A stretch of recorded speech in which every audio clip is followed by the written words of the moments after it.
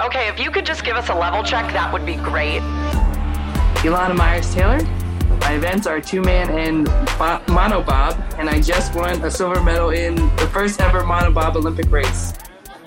I'm Elizabeth Beisel, two-time Olympic medalist, and I am jumping the press rope to take you inside the athletes' villages, some of the most interesting and exclusive places at the 2022 Beijing Winter Olympic Games. We'll talk to athletes whose performances are pushing the medal count on snow and ice, discussing pretty much anything and everything but actually winning medals, because we want to go behind the scenes, and even Olympic heroes have to eat. Unfiltered conversations from the ground about the daily experiences that make up the real athlete experience of the games. You know, like life and being in the village. Because it isn't all nail-biting pressure and medal ceremonies all the time. You can hear us in the headphones, okay? Okay, we'll get started in 3, 2, 1.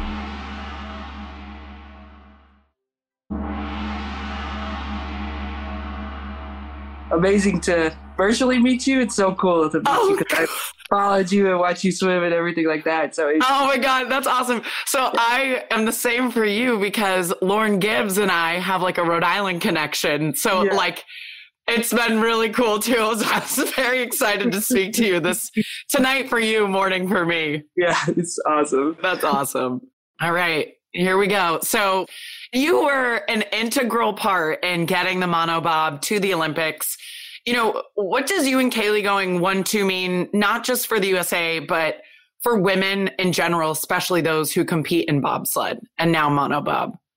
I think it's huge. And I think, you know, both of us have put some of our careers on the line by going after pursuing two disciplines, you know, going after and trying to get a 4-woman discipline into the games. We definitely broke a lot of bridges and definitely, you know, didn't always get things our way and really pushed really hard to try and made a lot of waves to try and get another discipline in. But lo and behold, it worked. Not only did it work, is we showed we could be successful at it, and we could be successful at driving this smaller sled. And I think hopefully it encourages other women to not take a step back when they really want something, to go after it, to pursue their dreams. And it shows them that it could work out. And I think the other thing is, you know, we're two of the oldest Winter Olympians to medal ever on the female side. So to have that kind of legacy and to show that we could still be competing this late in our careers and still winning medals, I think that speaks volume and hopefully encourages more women to continue their careers well after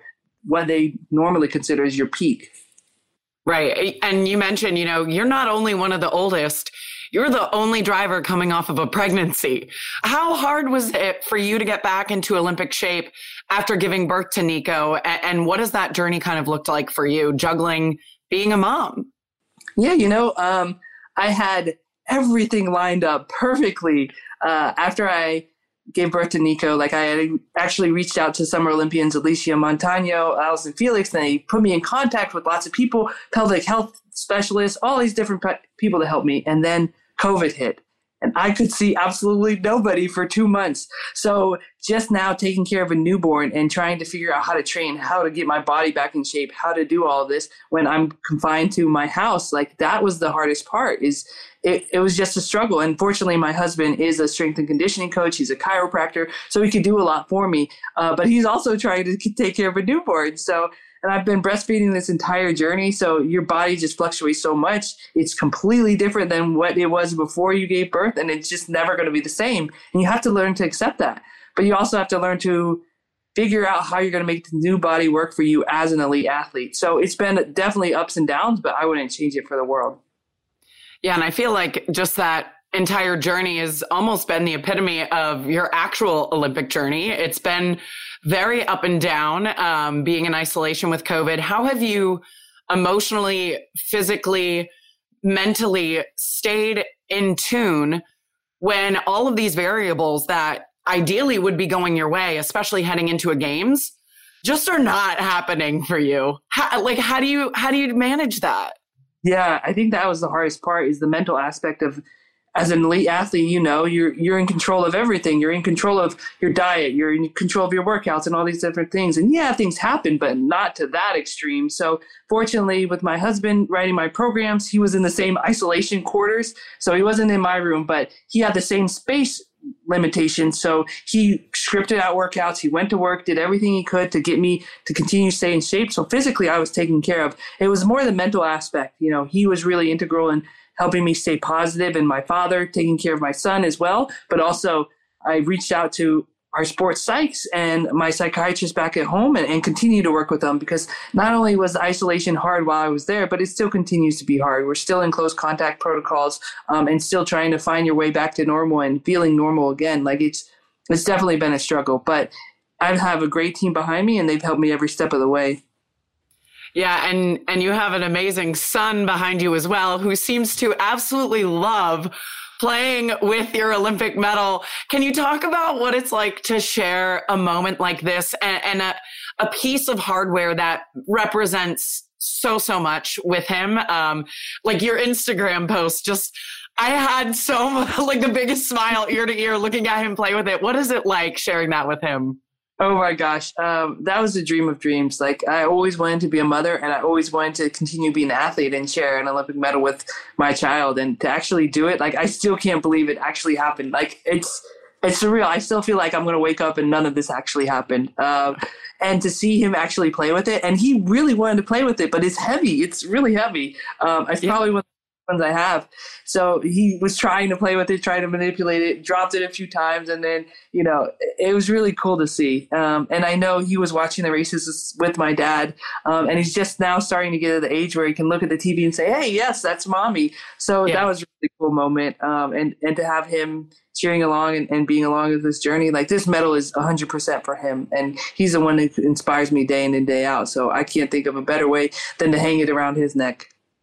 And to go and persevere through everything that you've done to just get that medal is also making it so sweet, I'm sure. To shift gears, how do you get the bobsled to the Olympics? Like for me being a swimmer, it's easy. I pack a swimsuit, cap, and goggles, and I'm good to go. Like I don't need any big gear like that.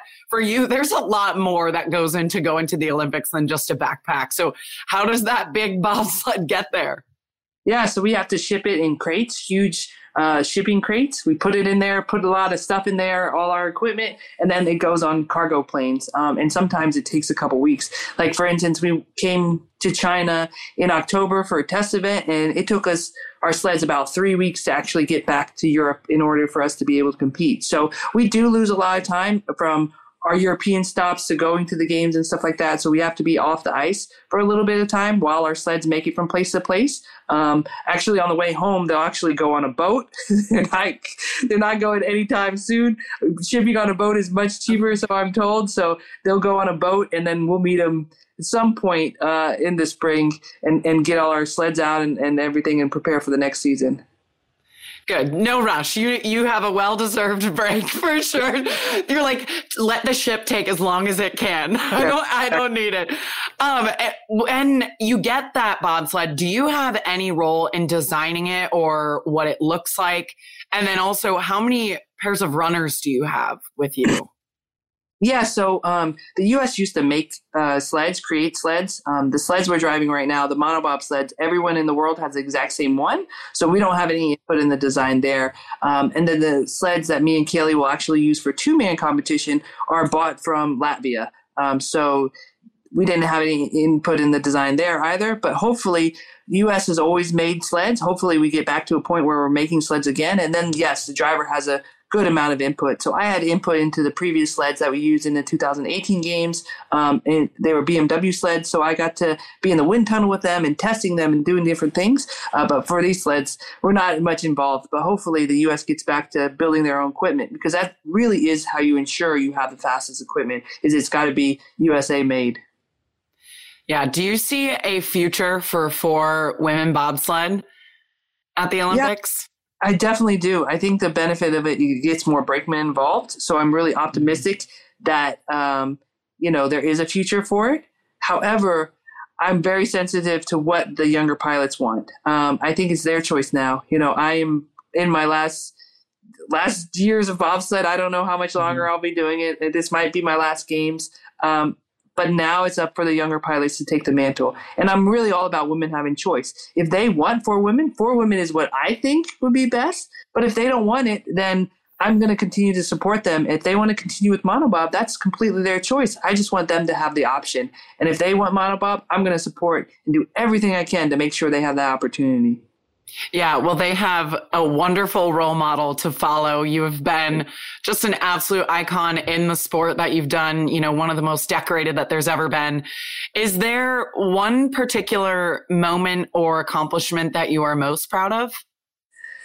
Oh, I think the accomplishment I'm most proud of is getting that four-man, racing as four-man as a woman and making the U.S. national team, and then actually getting the monobob discipline, because I think that says more of a legacy than anything else, than winning a single medal ever will. Yes, it was great to win a medal at these games in the monobob, but at the end of the day, every other games, every 4 years, there's a new medalist. And so I wanted to leave a lasting legacy on the sport, and hopefully having 2 medal opportunities is one of the lasting legacies I'm able to leave. Oh, well, a legacy for sure. And women will be thanking you for all of the years to come in monobob and bobsled. Thank you so much for joining us. Congratulations. Enjoy your medal with Nico and your entire family. It was so nice talking to you, and enjoy that well-deserved break while your bobsled is on that big old cargo ship coming back.